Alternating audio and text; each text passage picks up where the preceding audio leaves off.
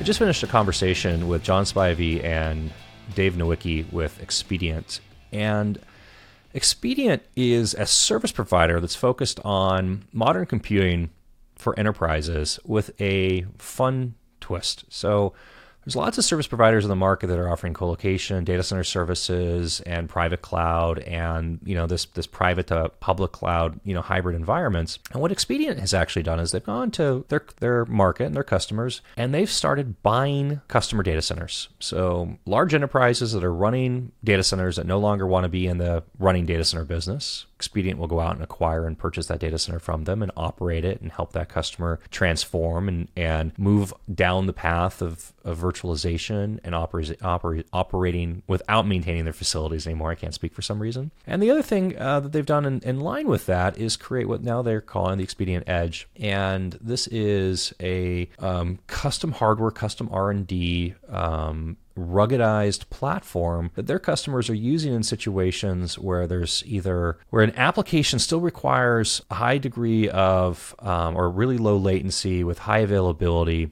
and has some sort of constriction that prevents them from going into and using an application, traditional data center or traditional cloud environment. It's a fascinating conversation, something I was looking forward to doing for a long time and learning more about, and I hope you enjoy it. Hi, I'm Max Clark. This is Tech Deep Dive. Today I'm talking with Expedient. I have John Spivey, who's a partner account executive, and Dave Nowicki, who is a solutions architect, so aka sales guy and nerd guy.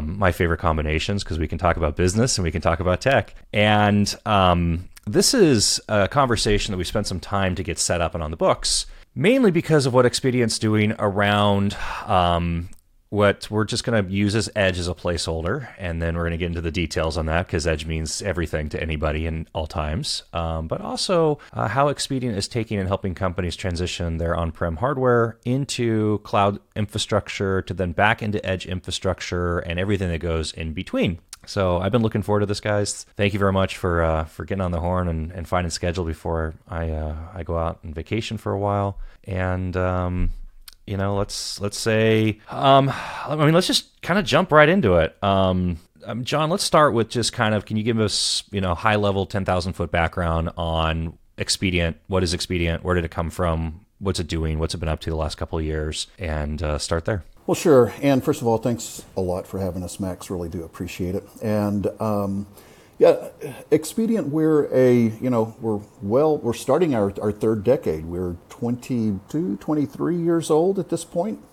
And we'll say we're a full stack cloud service provider, as you can see behind me, a full stack cloud service provider. And what that means is we're bringing everything from enterprise cloud to VDI to disaster recovery, backup. We're simplifying IT operations for our customers. So, and again, we've got 14 data centers and 10 markets throughout the U.S. So we also have colo offerings as well. And like you said, we do have something that is pretty unique to us, which is our Edge offering, which is something I'm really looking forward to talking about. So very much that's 30,000. That's not 10,000. That is a really high. Expedient's been on an acquisition, kick recently. So what has that been like, and who is it, and what capabilities have you added with bolt-ons? Now, when you say acquisition, I feel like this makes it sound what?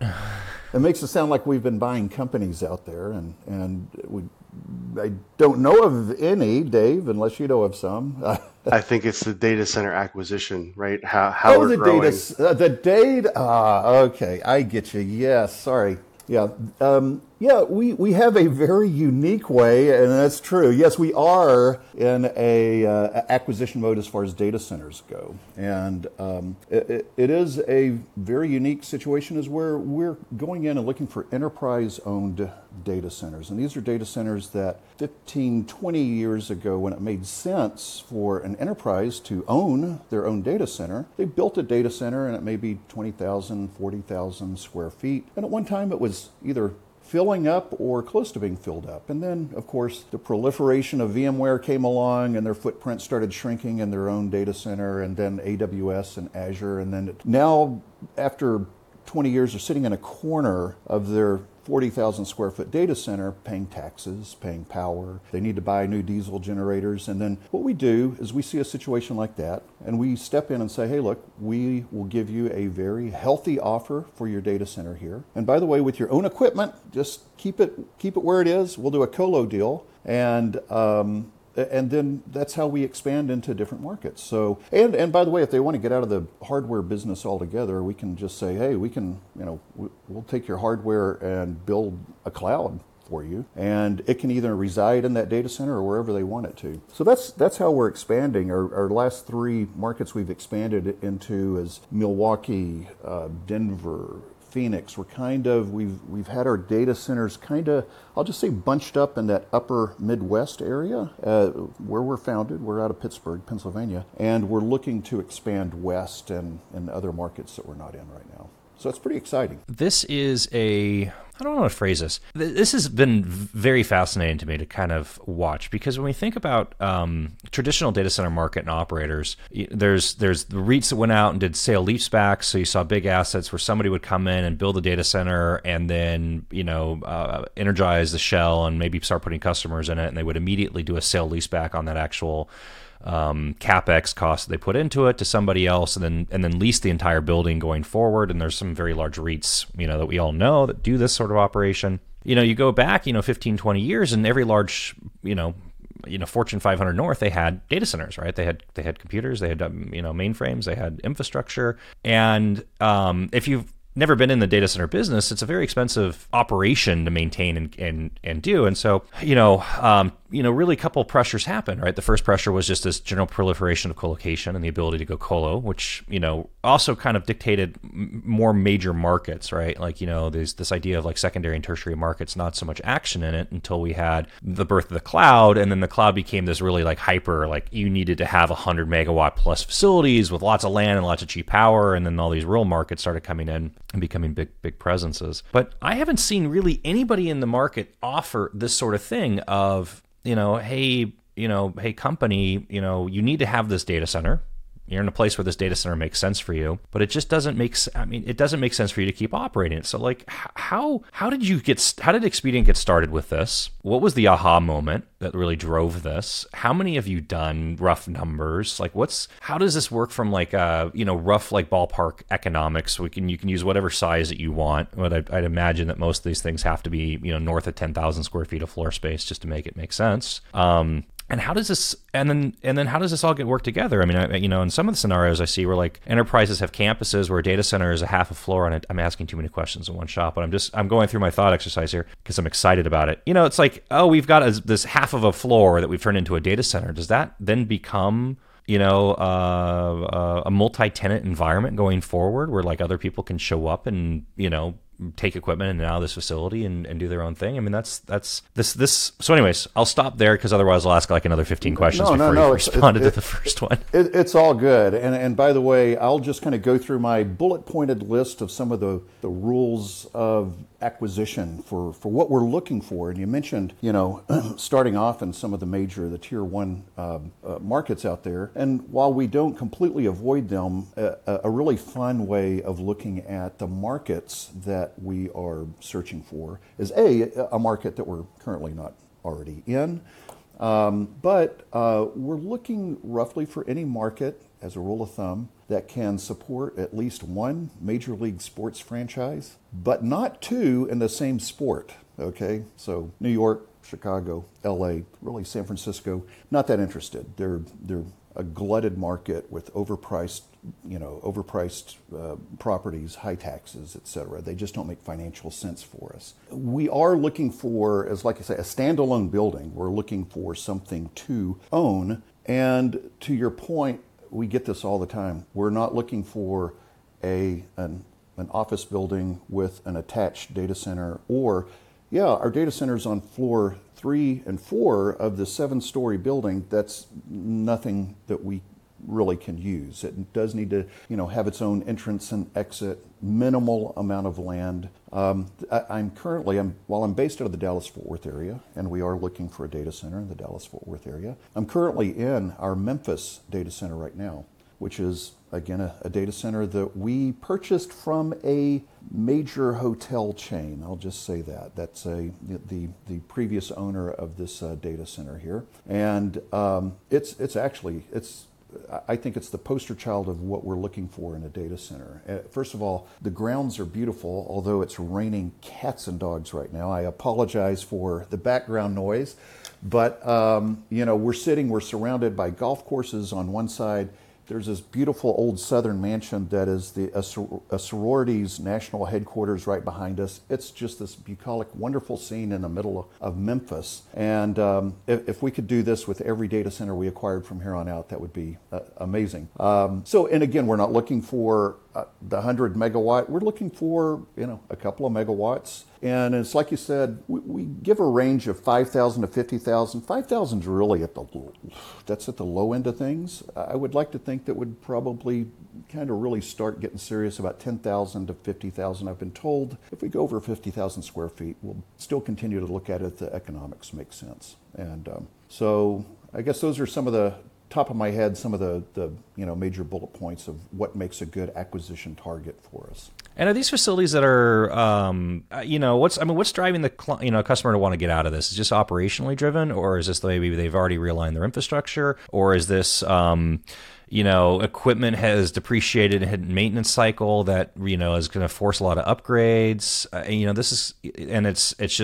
It's not worth it for them to service or replace generators or HVAC units or decom FM200, and you guys come in and you do all that work, and you end up with they're downsizing, right? If maybe they had 50,000 square feet and they really only needed 5 going forward, like what's the actual like business driver that you see mostly, that when you hear like somebody show up and say, hey, we've got this scenario, you're like, oh, this is a home run, like here we go. Yeah. I was just going to say the answer to what you just asked is yes. I mean, everything that you mentioned is the driver. It's typically, and it's more, I'll just say more often than not, a financial driven. As I understand it, when we are doing these deals, more often than not, we're talking to the CFO.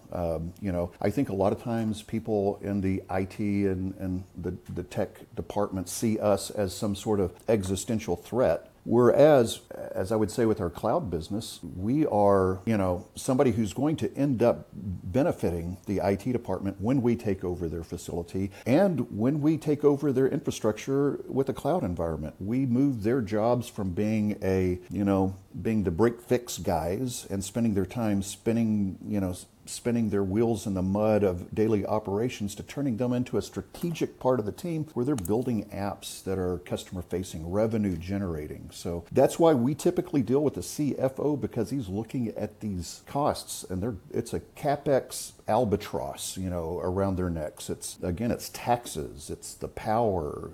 They do know that, hey, we're going to need to, refill our diesel tanks. We're going to have to get new diesel tanks. Our crack units need to be replaced. It's all of those things that just kind of make for a perfect financial storm for us to step in and say, hey, we know your building needs a little sprucing up, and we do that every time. We come in and we put a really nice coat of paint on things and spruce things up operationally for them to give them the best environment for their remaining equipment to live in on top of everything else. So we talked about a little bit from like the MEP, but then going deeper into it, network asset. I mean, so how much of what the customer currently has stays, or does all of it stay, or is it, you're going to come in and bring in your own transit links and routers and patch panels and build out a MDF IDF structure and completely kind of re-engineer and redesign how the customer's existing infrastructure works. I mean, if there is some level of work, right? This isn't like a sale leaseback operation in the sense of like they don't change anything.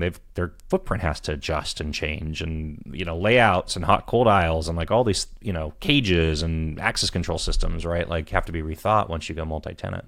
And I'll lean on Dave a little bit here for this one, but I would say it really varies by acquisition. And I can tell you, for example, in Arizona, Phoenix, we purchased a data center from a insurance organization, and as I understood it, they really wanted to get out of the hardware business altogether, and that was a transition from hardware to the Expedient Enterprise Cloud. And again, it varies from customer to customer. Dave, any insight you might have here? Yeah, I mean, preserving what they have is key for us. We've gotten very adept at going in and figuring out how to build what we need, how to freshen up those assets, but keep their workload intact and be minimally disruptive. It also helps because a lot of these engineers, facilities guys, they're on staff with us. So the amount of outsourcing that we have to do is pretty minimal. So we can get kind of novel with some of the things we have to do. But yeah, most certainly, right? I mean, the electrical systems, batteries, transfer switching, connectivity, a lot of that we like to bring in as kind of priority to make sure the foundation is good. And then, right, that's been months down the road, and we're getting more comfortable with that particular client, tenant, whomever, and get to understand their needs a little bit better. And then we can bring in better integration options to them than this kind of ragged tear, lift and shift when we take over. And so, Dave, this is maybe a good technical transition here, because part of what John's also talking about is helping the customer get out of the data center business, but also helping them get out of the hardware business and not maintaining assets. And my mom always tells me not to assume, and I'll always kind of think of the acronym that she used, but I won't say it right now. I think of two things, right? So the first part of that I think about in terms of equipment and lifecycle management is who owns the equipment, who's depreciating the equipment, who's servicing the equipment, who's on a support contract for the equipment, who, et cetera, right? And the second phase of that, and I feel like this probably lays into like your enterprise cloud. When I hear most companies talk about a private cloud environment now, I mean, like I just assume that they're running some version of VMware vCloud, and maybe it's HCI or maybe it's not, Yeah, recently, within the last couple of months, there's been some accounting changes at certain state and federal levels that allow even some degree of shared assets to be capitalized or depreciated by customers. We've got a lot of prospects and clients asking around those questions. So that's actually one of the levers that we use in design work is, how does the customer spend? What benefits are they looking to get? That CFO group that John talked about, right? How do they apply to this design? It usually starts off pretty mundane, right? They stay as a colo customer. They've got life on their gear. They want to realize the benefits of better uptime because we're going to recapitalize all of the infrastructure. Then it may be, hey, we're dabbling in AWS or Azure, and you guys are a multi-cloud strategized company. Help us get some connectivity there so we can leverage our existing backbone, our existing POPs, and there's nothing really too interesting with the service. Give them access to these on-ramps that they would have had to go build and contract themselves. We're able to turn that up faster for them. And then, right, maybe the next step is backups. Their backup agreements or their backup storage is starting to end of life, or they want better features. We can very easily reach into the colo rack and offer managed backup as a service. And oh, by the way, you need that immutable and multiple copies. We just turn the dial and now you have your backup data immutable in Phoenix, whereas before you would have had to go co-locate that or deal with those contracts. So it kind of starts that way, real easy commoditized things that we can extend into their rack. And then ultimately, right, that's a hardware refresh time, or they've got some kind of, big cloud initiative that comes down from on high. And we start talking to them about multi-tenant, private cloud, IaaS, security services, all those things. And hopefully by then we've both learned how each other works. And those are, very low risk operations because we've got the relationship. So Dave, I want to hear your opinion and experiences with two things. So the first thing, it comes up from your comment just then of hardware refresh time. I feel like this becomes a big driver for a lot of organizations around this desire to go into cloud or cloud type services, because, even there's this like weird, it's like a mental block is how it feels to me, where you purchase equipment, you finance it, you pay for it in 36 months, you depreciate it over 60, you maybe extend the lifetime over that 36 months with 1 or 2 year of additional support agreements. But at some point, around month 46, month 48, somewhere in that like 48, plus range, you start talking about like equipment failure, hard drive failure, motherboard failure, batteries on NVRAM going out that have to be replaced, like really just kind of basic maintenance operations that go on. But this becomes this like paralyzing kryptonite within companies of like dealing with this, thought process of like, oh, we have to now replace all this equipment, or what do we do with all this equipment? And versus, oh, we can just take this stuff to the cloud. We don't have to think about this ever again. Now you have to think about it differently, but like this like a resistance around the hardware life cycle seems to be driving a lot of that decision process around, do we maintain our own equipment or do we go into some sort of cloud and consumption model that's slightly different? I'm curious, what you're seeing and what your experience has been with enterprises, especially in this idea around, buying their data center and then taking over their operations and then like helping them through this journey. Yeah, I mean, look, I think the days are mostly long gone where customers woke up, or organizations woke up and either said we're going to go virtually forklift all our stuff to the cloud, because it just doesn't work great that way, right? If you have 1,000 VMs and you move those to Azure AWS, the prices are outrageous and the spend is ridiculous, right? Because you don't know variability, how that accounts, because everything has a taxi meter. We saw a lot of that early and up until, a little bit ago. What we see with the bulk majority of enterprises that we do this data center lease buyback thing with is that they're trying to re-platform their crown jewel applications to use hyperscaler PaaS, platform as a service, right? They want to use serverless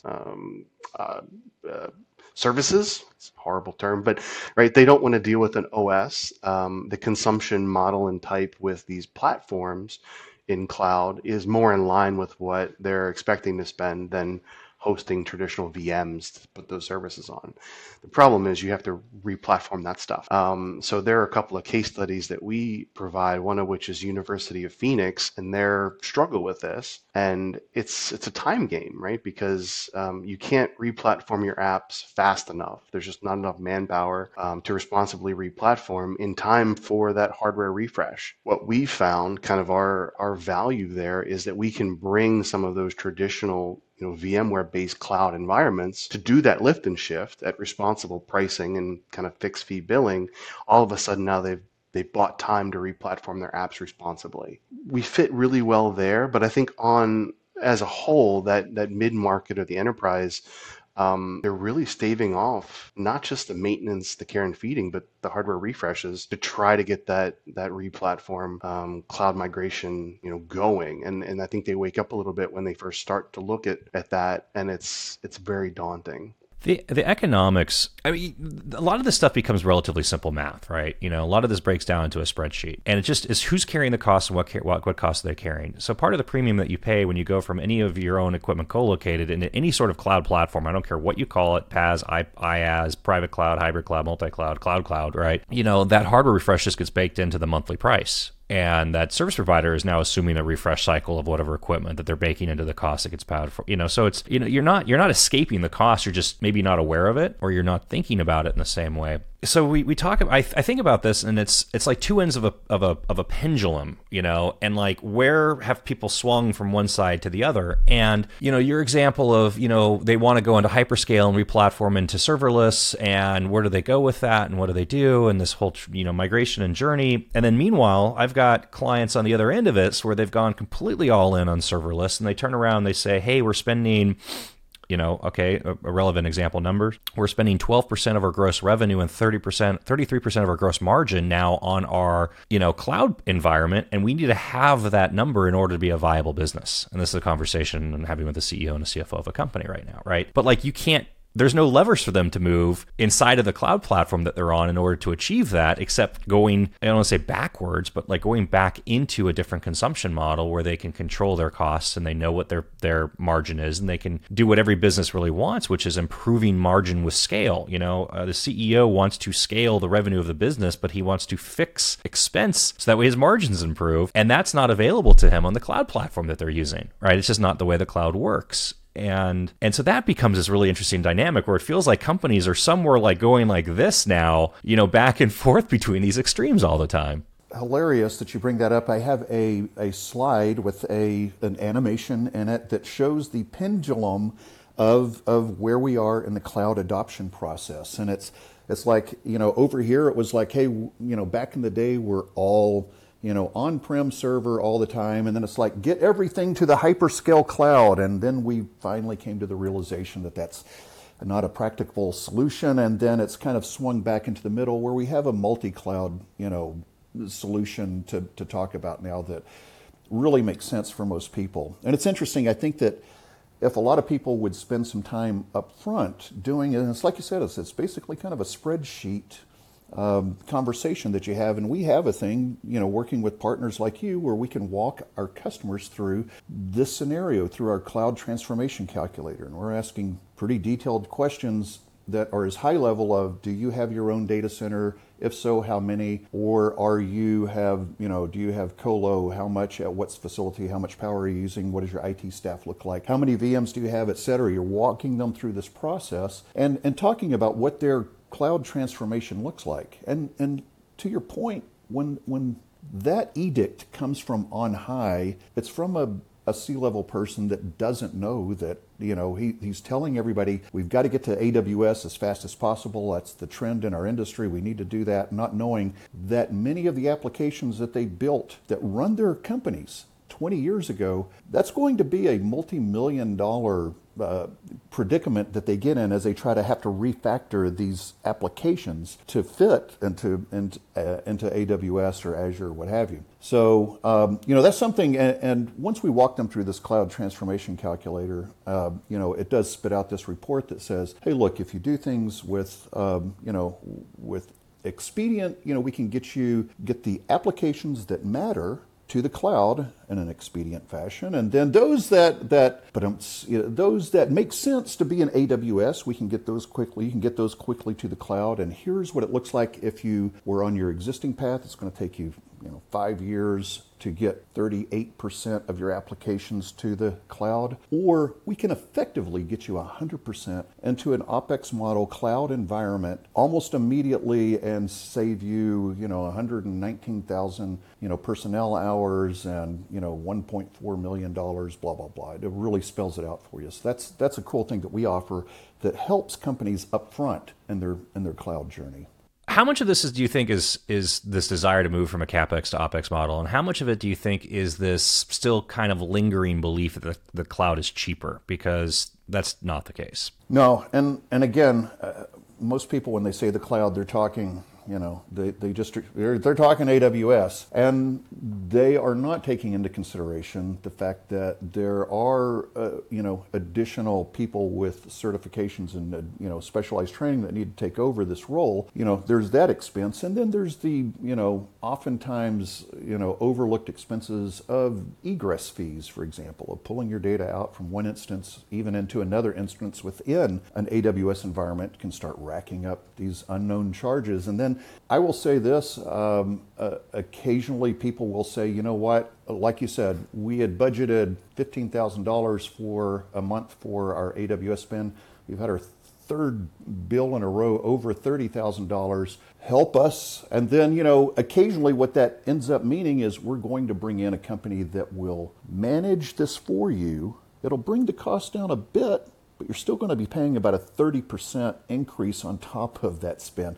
There's no way of getting around that, so, but unless Dave, and I'm sure you see different things all the time. My version of this is much more extreme. When we see any sort of tech-related business at scale and sort of, in this, and there you see cloud dominantly AWS, maybe 80, 90%. And then, some percentage in GCP. And it really just it comes down to the makeup of the company and where they started and how they approach things. If you're talking from a pure compute and egress model, we're not talking about a lot of managed services, like the Kinesis and Athenas and Dynamos of the world, right? We just look at the spend around units of compute and units of data egress. I've had clients decide to go colo, spend $10 million in server equipment, put it into a colocation facility and cut their effective cost 87% a month.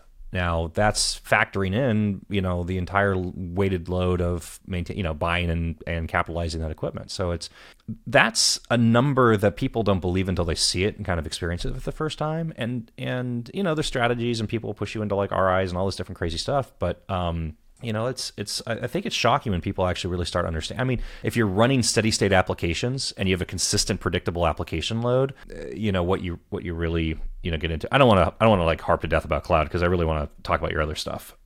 Yesterday I had a presentation, and in the presentation, this person defined edge in a really kind of curious way to me, because historically edge has been defined by the telcos of a claim around latency, right? Like there's this push towards the edge, which really means, sub 5 millisecond, 1, 2, 3 millisecond like response times. And this is why we need to have equipment at every cell phone tower and 5G, cell phones and all this different stuff, right? Anyways, this person in the presentation defined edge effectively as you having equipment on premise in your own facility again, and there was an example of like automated teller machine, not automated, parking lots, these control systems when you pull into a parking lot and shows you how many spaces are available in each floor. And you need to have your edge computing environment in the parking lot in order to maintain this system of figuring out like which spaces were green and red and how many spots were available. And I was like, this is really funny. She's literally explaining of like putting a computer back in the parking garage to run this system. And that was a definition of edge that she used. Anyways, so Expedient has an interesting example of edge. You've got your Expedient edge, and just if I don't know who wants to jump in here, John, Dave, like let's talk about it. Like what is the Expedient Edge product, and how does this what problem are you tackling for your customers with it? Hey, let me throw this out here, Dave. If you want to take that, I just realized I've got an example of what our edge looks like, and I can bring it, but I'll step away for 2 seconds. Okay.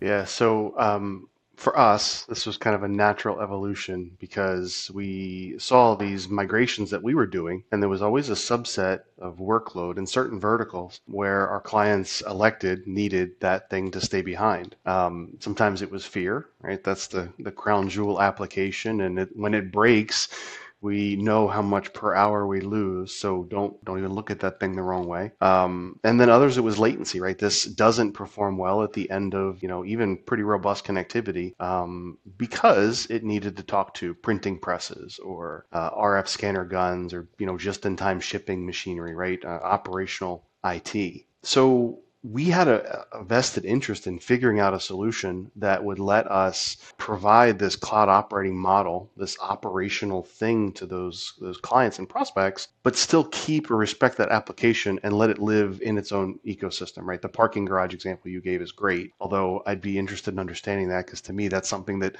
could talk back across the internet, but I'm not claiming it as if it's correct or not. I'm just saying that was the example that was used, and so it's stuck out. But very similar thing, right? We need to keep that workload close to machinery, close to physical things, and they don't cloud well. But the other thing that we were seeing and talking to these companies is that it kept their IT department incredibly busy and bothered when it came time for refresh or break fix things, because you can imagine you're a meat packing company and you've got 30 plants across the US, none of which are probably close to direct flight kind of airports. You were staffing up 2 or 3 additional folks or dealing with a vendor who could get out there and do hardware refresh stuff. By developing a solution that, number one, let them keep that workload close to the location, close to the gear, operationalizing it, making it as a service, all of a sudden we took a lot of the worry and the labor and the care and the feeding out of that equation, and they can consume it the way that they want to, which is a cloud model. And I think that's a good segue for John to. Yeah, and by the way, it is unusual in that we have an actual piece of, and this is just the actual size of this thing. I say, what ends up sitting at the edge of our customers' locations is a box about the size that you could put 2 soccer balls in, but. And we can talk about, what the actual specs are here. But yeah, these are for our customers, like Dave was saying, where, they've got applications that don't cloud well, that need to be close to whatever it is they're running. And it's interesting, manufacturing is probably our top target market here. And that's where we've had some really good success right off the bat, running applications like Wonderware that, we've had a lot of success there. But again, it's companies that, for example, like retail, that's a good one where they've got digital signage and inventory, et cetera. They're running their business. And POS systems, if the internet goes down, they can't be out of business so it's actually, working while they may be in an area with sketchy internet connectivity. And that also goes for medical clinics, and something here in Texas where we're finding that there's a lot of interest in the energy markets with people that have monitoring stations for oil and gas drilling and pipeline operations. So, the cool thing is and how it fits in there, and it works well for manufacturing, is it's a ruggedized piece of equipment. It's vibration resistant. It's able to work in temperatures up to 130 degrees. So, a very cool piece of equipment here. But again, it's a piece of hardware that we are, turning into an OpEx advantage for our customers. They're paying for this on a monthly basis, and we're managing it for them. I mean, if part of the presence here is remote locations, I mean, what kind of connectivity do you need back from this thing in order to manage it and orchestrate it and configure it? I mean, are these like micro vCloud deployments that you're doing with custom hardware? I mean, what's give me kind of like a comparison high level just for. Yeah. So we integrate right into the customer's domain. Right to their LAN, right to their network. So they access their workload the same way they do today as they did yesterday. One of the pieces of secret sauce here is the management aspect. So, we're VMware through and through. So when we deploy that box, whether it's with a partner or the customer self-deploys if they have an IT shop or something along those lines, it phones home to us. So we need a drop from them that allows HTTPS, secure protocols out to the internet, shows up in our dashboard, and then we run through the provisioning, which again, in our world, we have a vested interest in automating that. So if they have 5 or 6 of these and we're deploying them all in the same week, it's relatively low lift because the framework is there. And these things just check in once they have, minimal internet access. If the internet goes out, it just interrupts our management aspect. The workload continues to run because it's on the LAN. So that prompts, tickets, service items from our service desk to the customer location to figure out what's happening there.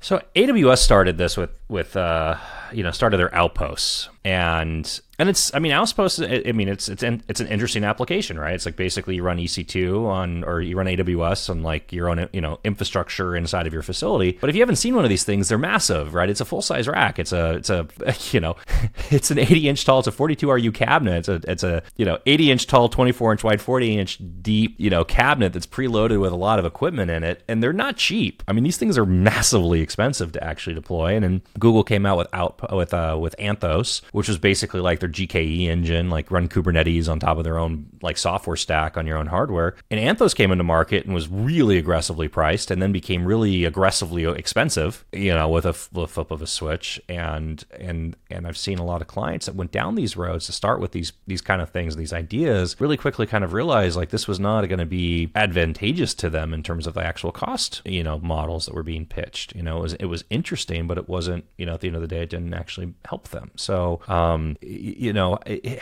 much of this is your edge is, complementary to other services that the customer is consuming from you, and how much of this is just like, this is a greenfield need that they actually have, and because they've, I think one example was like meatpacking or an energy, right? You've got stuff that's just in the middle of nowhere, for lack of a better word, that needs an appropriate footprint with things still running in it. Yeah, so we've always done, and I'll just give an example because that's how my mind works, right? We've always done those cloud pods that we build in our data centers. We deploy those to customer sites when it's a large workload. So Outpost analog, if you will. Frankly, the problem we had with applying that to these small workloads that support OT was that they were just too big. The spend was too high. It was too much effort and money. So we needed to design for small workloads, which is where we saw the majority of the need in these engagements that we were in. So a lot of R&D time. We've got a dedicated R&D team internally. That's all they do is think tank stuff. And they reached out to vendors and OEMs, and we tried to figure out, number one, in terms of support, what are we picking? How are we building to give these clients the best support and uptime we can? But it's got to be small. It's got to fit small workloads, right? So that was a big part of the decision tree, is this platform, that box that John showed, right? Normally that thing is hosting, say, 50 or 60 gigs of running RAM for a small workload. And then on the converse side, right, customers love the support and the experience that we can build those to be very large, right? I think 200, 300, 400 gigs of running memory, and we can parallel them, right? So We've got a prospect that we're working with now that is trying to build in Alaska. Data centers in Alaska are a little strange. There's not many, but it's a small customer base for them. So they're looking at dev on one of these smaller edge platforms and production on one of the larger builds. And then that phoning home, think disaster recovery perhaps, or even managed remote backup for some of those low key applications that they could run elsewhere, just painfully so if they weren't in Alaska. So size to be relatively small, and it bolts right on to both our existing support systems and other solutions that we've got. So, is that like, I mean, you gave an example of like 50 gig of RAM. Is that like the entry point to this? Like how small is small and like how big becomes large? Like where's, what's that scale? Yeah, so there's a couple levers there, but memory is usually the rate limiter. We can size these to, 20-ish gigs of memory. Below that, we start asking on, maybe that application really could live somewhere else because we still have that barrier to entry on price. And then, like I said, it's, we're building with pretty high-end flash storage systems in there. And we have some latitude with what we're picking for processors and density. So we can run some pretty interesting high I/O kind of workloads on these things. Most certainly as we approach a terabyte of memory, then we're looking at a dedicated pod outpost type solution. But yeah, like I said, 200, 300, 400 gigs of memory, not too difficult for us. That's a lot of application. So if you haven't been through like a VM, if you haven't been through any sort of like virtualization sizing, right? So one of the tricks that you try to figure out is what the actual configuration flags are using on the platform. So Amazon does we'll just use Amazon. Amazon defines instant types based on their definition of vCPU, but there's no actual clarity on what a vCPU really means.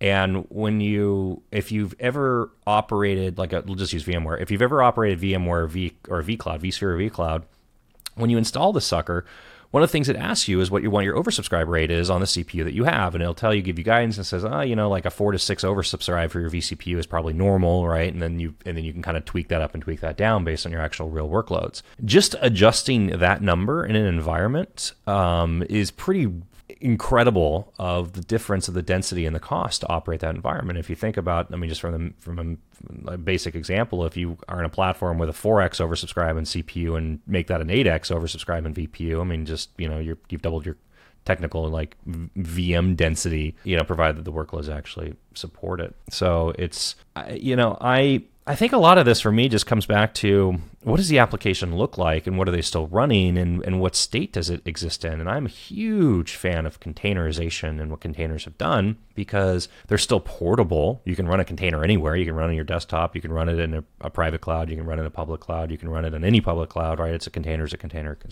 But not everything containerizes. How much of this with the edge for you is lift and shift of some like PLC control application or, custom development where they could go into something that's more containerized and have that kind of pipeline with a container into this edge appliance. And it's just about density, proximity, ruggedization, et cetera.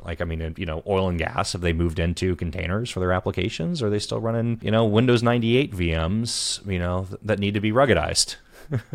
The majority of what we see is that custom built application where the person is not around anymore. They've left the company and they're just dealing with that technical debt. I won't pretend to know the intricacies of it, but there's a really interesting case study that Chick-fil-A underwent with their edge. Oh, I know this one very well. I love this story. This is one of my favorite examples of all time. I won't do it justice, but they tackled an edge thing with a replatforming effort, and it took a lot of time. We see in our data centers where we're talking about, cloud, a lot of anchor customers, our enterprise folks, they approached us and said, hey, we love this service. We love the hosting, the traditional hosting. We're looking at replatforming and we would love to have some kind of Kubernetes, Docker, Rancher environment that sits next to these things so we can dabble and decide. So we actually built that in most of our key markets for customers to have both. And, it's very easy for us in those platforms to extend it to the edge. But your first inclination is correct. The majority of what we're seeing is is legacy apps. I mean, or there's legacy app and an Oracle blade that we have to contend with, because don't touch that licensing, so we can fit that, right? We're not beholden to templates or hardware sizes with this. We look a lot more traditionally in that, if you need a blade in there that's just for for CPUs for licensing, we can accommodate that for you. So a lot of that. I kind of have this thing where it feels like that any company that's founded post 2010 is cloud native, and any company pre 2010 of any size is got all these landmines laying around on them. And I know plenty of examples of this where you find healthy 9-figure a year enterprise, and there's some ETL process running on the back of FTP that takes and does something that ends up becoming the linchpin of like a third of the revenue, of the business, right? And then everybody's like, why don't you change this application? Right? You're like, well, because there's like 1,500 trading partners that have all integrated their platforms in with this thing for this process. And so it's not just us changing it, it's then convincing 1,500 people that are paying us money that they have to spend money in order to keep doing business with us. And these things just never die. The Chick-fil-A one is, and this is, by the way, this was posted, they did a series on this on their engineering blog, and I don't remember if it was on Medium or what's the actual host for it. But they were trying to tackle two things, so modernization, but the big edge play and the actual business case that's fascinating here was they did a combination machine learning, machine vision to take and do predictive modeling of how much chicken they needed to have ready at a store at any given time. So it's hyper localized to the stores based on the pattern of the actual store. And my kids, like, one wants grilled nuggets, the other wants, they just calls it Chick-fil-A, doesn't understand that Chick-fil-A has like a bigger menu, but it's the actual like fried nugget. And what this application does is it takes and has a camera that's focused on the basket that knows what the time of day is and what the traditional demand is and how much is there, and can prompt, the operators of the store, you need to make chicken or don't make chicken, is like basically at the core level of what this thing is doing. But the output of it is all about, the efficiency of how many cars they can put through a drive-through per hour, and how efficient they are with their supplies and what their overhead is as a supplies. And the initial deployment of this thing was they were using Intel NUCs with Kubernetes on top of it. So very, very simplistic deployment in terms of hardware. But I mean, it's fascinating, I'm sure. And this engineering case, I mean, this is old. This is not new. This is like 4, 5, 6 years ago. We're talking like 2018 vintage, 2019 kind of stuff. So who knows what? I don't think they've posted any updates to it, but it was, that kind of stuff is fascinating to me, because like, you don't think of Chick-fil-A as like a high-tech company, but it just shows like how much of difference applied technology really makes to every kind of company, and it doesn't matter if you're doing oil exploration or manufacturing or CNC or printing or running a drive-through. You can get a lot of like extra oomph out of your business if you do stuff like that. To your point, there is no better restaurant chain that does a better job of managing drive-through traffic and inventory control and all of the great things that ends up as a customer service item that's coming from their technology. That's great. At first, whenever we would talk about the Chick-fil-A, situation, I would originally just say there was a famous chicken restaurant that, and then, I came to the realization that this was self-published. They actually put it out there. I've started reading through this, and this is not NDA type information. And while they have had some great outcome, it does look like there was a lot of pain in getting there. That had we had the Edge product at that time, we could have really helped out that pain and rolling it out. 5 years, I think it was, and 4 different teams that had to be created for this. It was a gigantic undertaking that, now it's a managed service. So how, along the way, and actually deploying these things and getting this into the field, like there's a set of assumptions of like what you would expect. And then there's like actual use cases, and then there's surprises. So,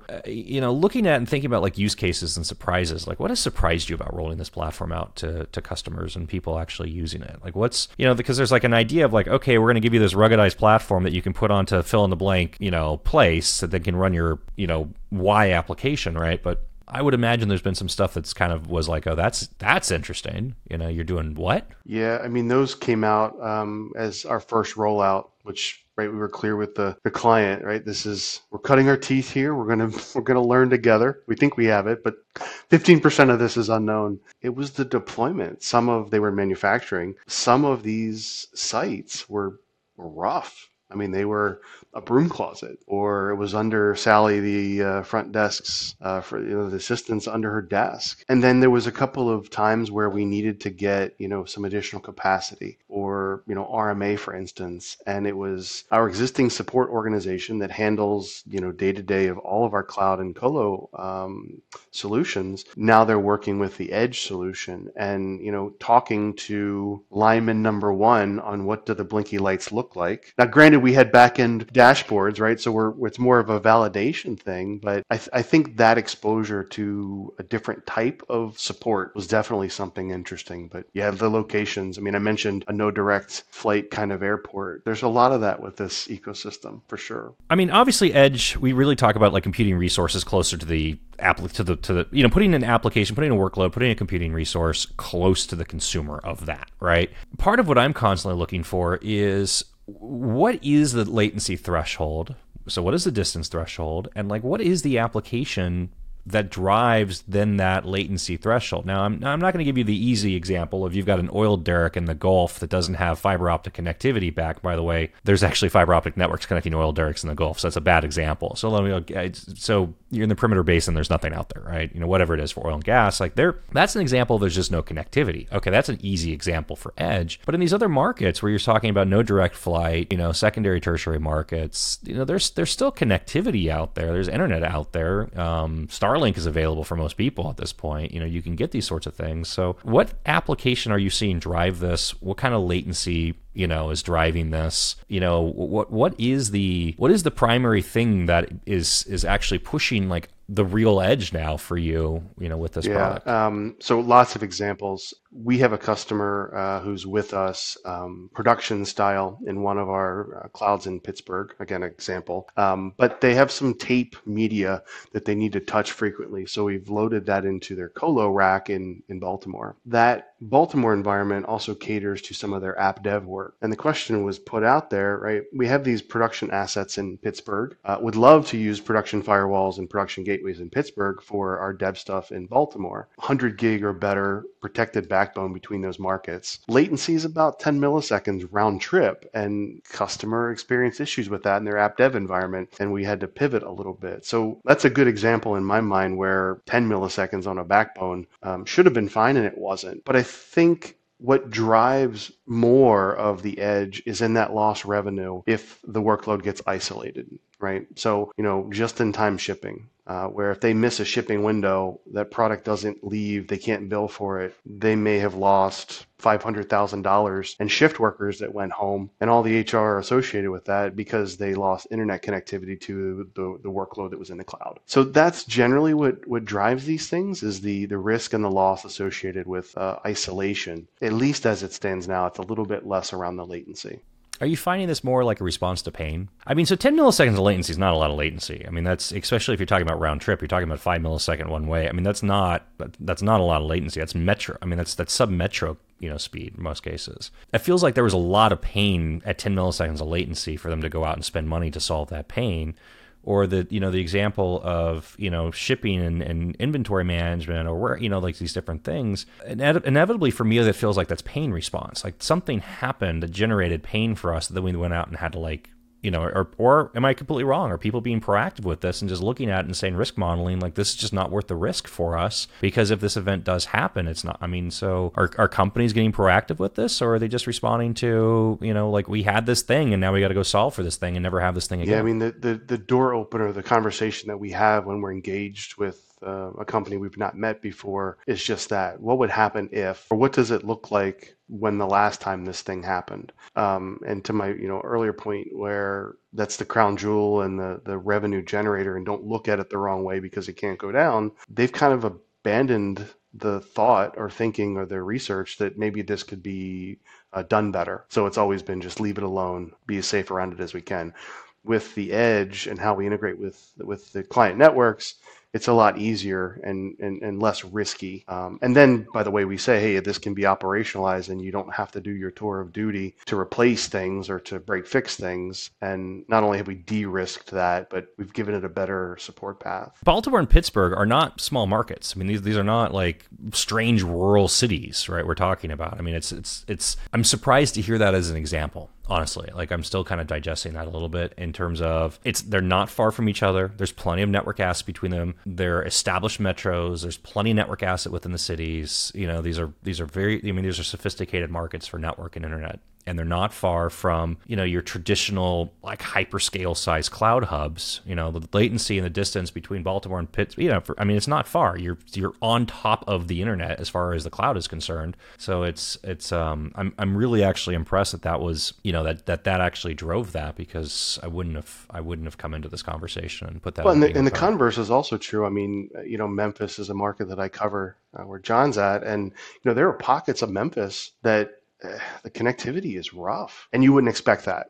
So even getting, you know, a point-to-point back to your colo rack in the data center, depending on where you are in the town, you can't get redundant paths, right? That kind of thing too. You know, I'm going through this and just kind of running through horror stories and experiences in the past that I blocked out from my memory from PTSD. I think the commonality there becomes high-density industrial warehousing locations where there's massive square footage of facilities, but not very high square density of users. And so convincing a cable company, for instance, to do any sort of real build in a market where they're not going to have a lot of doors they pass along the way doesn't hit their economic model, and those things just don't work out. And then you end up, you know, in places that just, you know, it's weird, right? Like, and I'm thinking of several examples that I blocked out in my mind because they were just so horrible to deal with, where, you know, it took us 250 days to get something built into a building.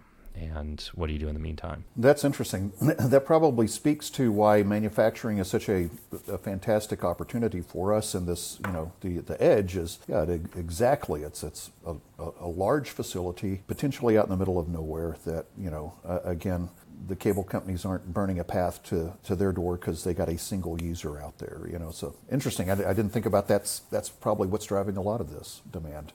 We actually didn't get into this too deep, but let's talk about this a little bit. Like, who is your ICP? You know, like when, you know, and I mean, give this to me like region or geography, or I mean, you gave the example of like small edge deployment in Alaska, right? Like that's probably not like the top tier of like anybody's ICP in terms of like finding some kind of rural Alaskan deployment of fill in the blank, right? But now that I'm thinking about like ice road truckers and like diamond mining in northern Canada, I'm sure that's probably a phenomenal edge deployment scenario, right? You know, sub freezing temperatures. I mean, like what is Expedient's ICP? And I guess that's like generic in terms of like overall, but then also as it relates to, you know, acquiring data centers or edge deployment, like what's, you know, what industries, what markets, what sizes, like who's your customer? It's typically customers that have incurred a lot of technological debt, and that is, generally speaking, it's older companies. It's like you said, anything built past the year 2010 is probably built for the cloud, and we do great with those industrial companies that are, you know, again, they're into 9 figures, but they've got a, you know, substantial base of operations from an IT standpoint that are on homegrown applications that they've built. Those are the perfect customers for us. But you know, with regards to the edge, it is a little bit different in the fact that again, that location thing with healthcare clinics and retail come into play. I don't know, Dave, would you agree that's kind of our, you know, the 30-plus-year-old company that's established, but, you know, they're certainly not built for the cloud, but they need to get to that, you know, that OpEx model. The vast majority fits that. The other thing I'd say is, you know, service providers themselves, or, you know, companies that have built their own intellectual property and they've evaluated, right, Kubernetes on AWS versus something else. We get along. We understand them as providers ourselves. We do really good work in that vertical at the same time. So not as common. Just there's not as many of those companies out there. But another good example. Besides spending another 2 hours just talking about like crazy examples of deployments in strange locations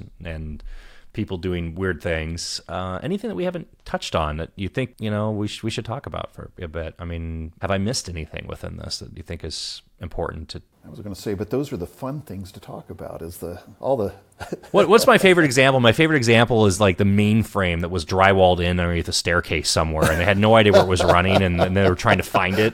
And all they had cables. I hear it. Where's that noise coming from? No, I mean, they had no idea. This thing was, this is one of the classic quintessential stories of like, early tech, where, I mean, it's phenomenal. Like these things, I mean, they do exist, right? Yeah, and Dave, I mean, one thing that we haven't talked about, and one thing that probably drives the initial conversations that we have so much these days is I guess the fear of ransomware attacks, has a great, we have a great story to tell to help mitigate that threat through our disaster recovery products. So our push button DRAS, especially that, powered by Zerto, we have 3 different sizes, but with almost instantaneous RPO, RTO.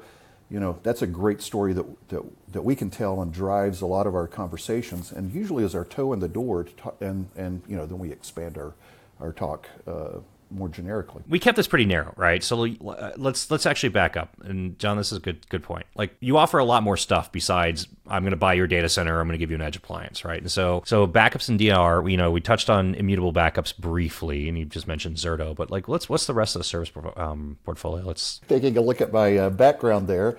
It really does. We say we're a full stack cloud service provider, and I love showing whenever you think of Expedient, you either think of, just an IaaS provider, or we're a VMware-based cloud provider, and it sounds pretty generic. But once you take a look at our, NASCAR logo slide of all of the services that we offer, from, again, Colo is, where we cut our teeth, to disaster recovery, enterprise cloud, and we have a couple of different flavors of that. We do, when people say cloud, and they actually say the word public cloud, they usually are talking a hyperscale cloud, but we do offer, really, that's kind of what we offer is a public cloud version of Expedient Enterprise Cloud, a VMware-based cloud that, can be consumed in that, utility model like you are supposed to consume AWS, but we don't have the shocking fees or the outages.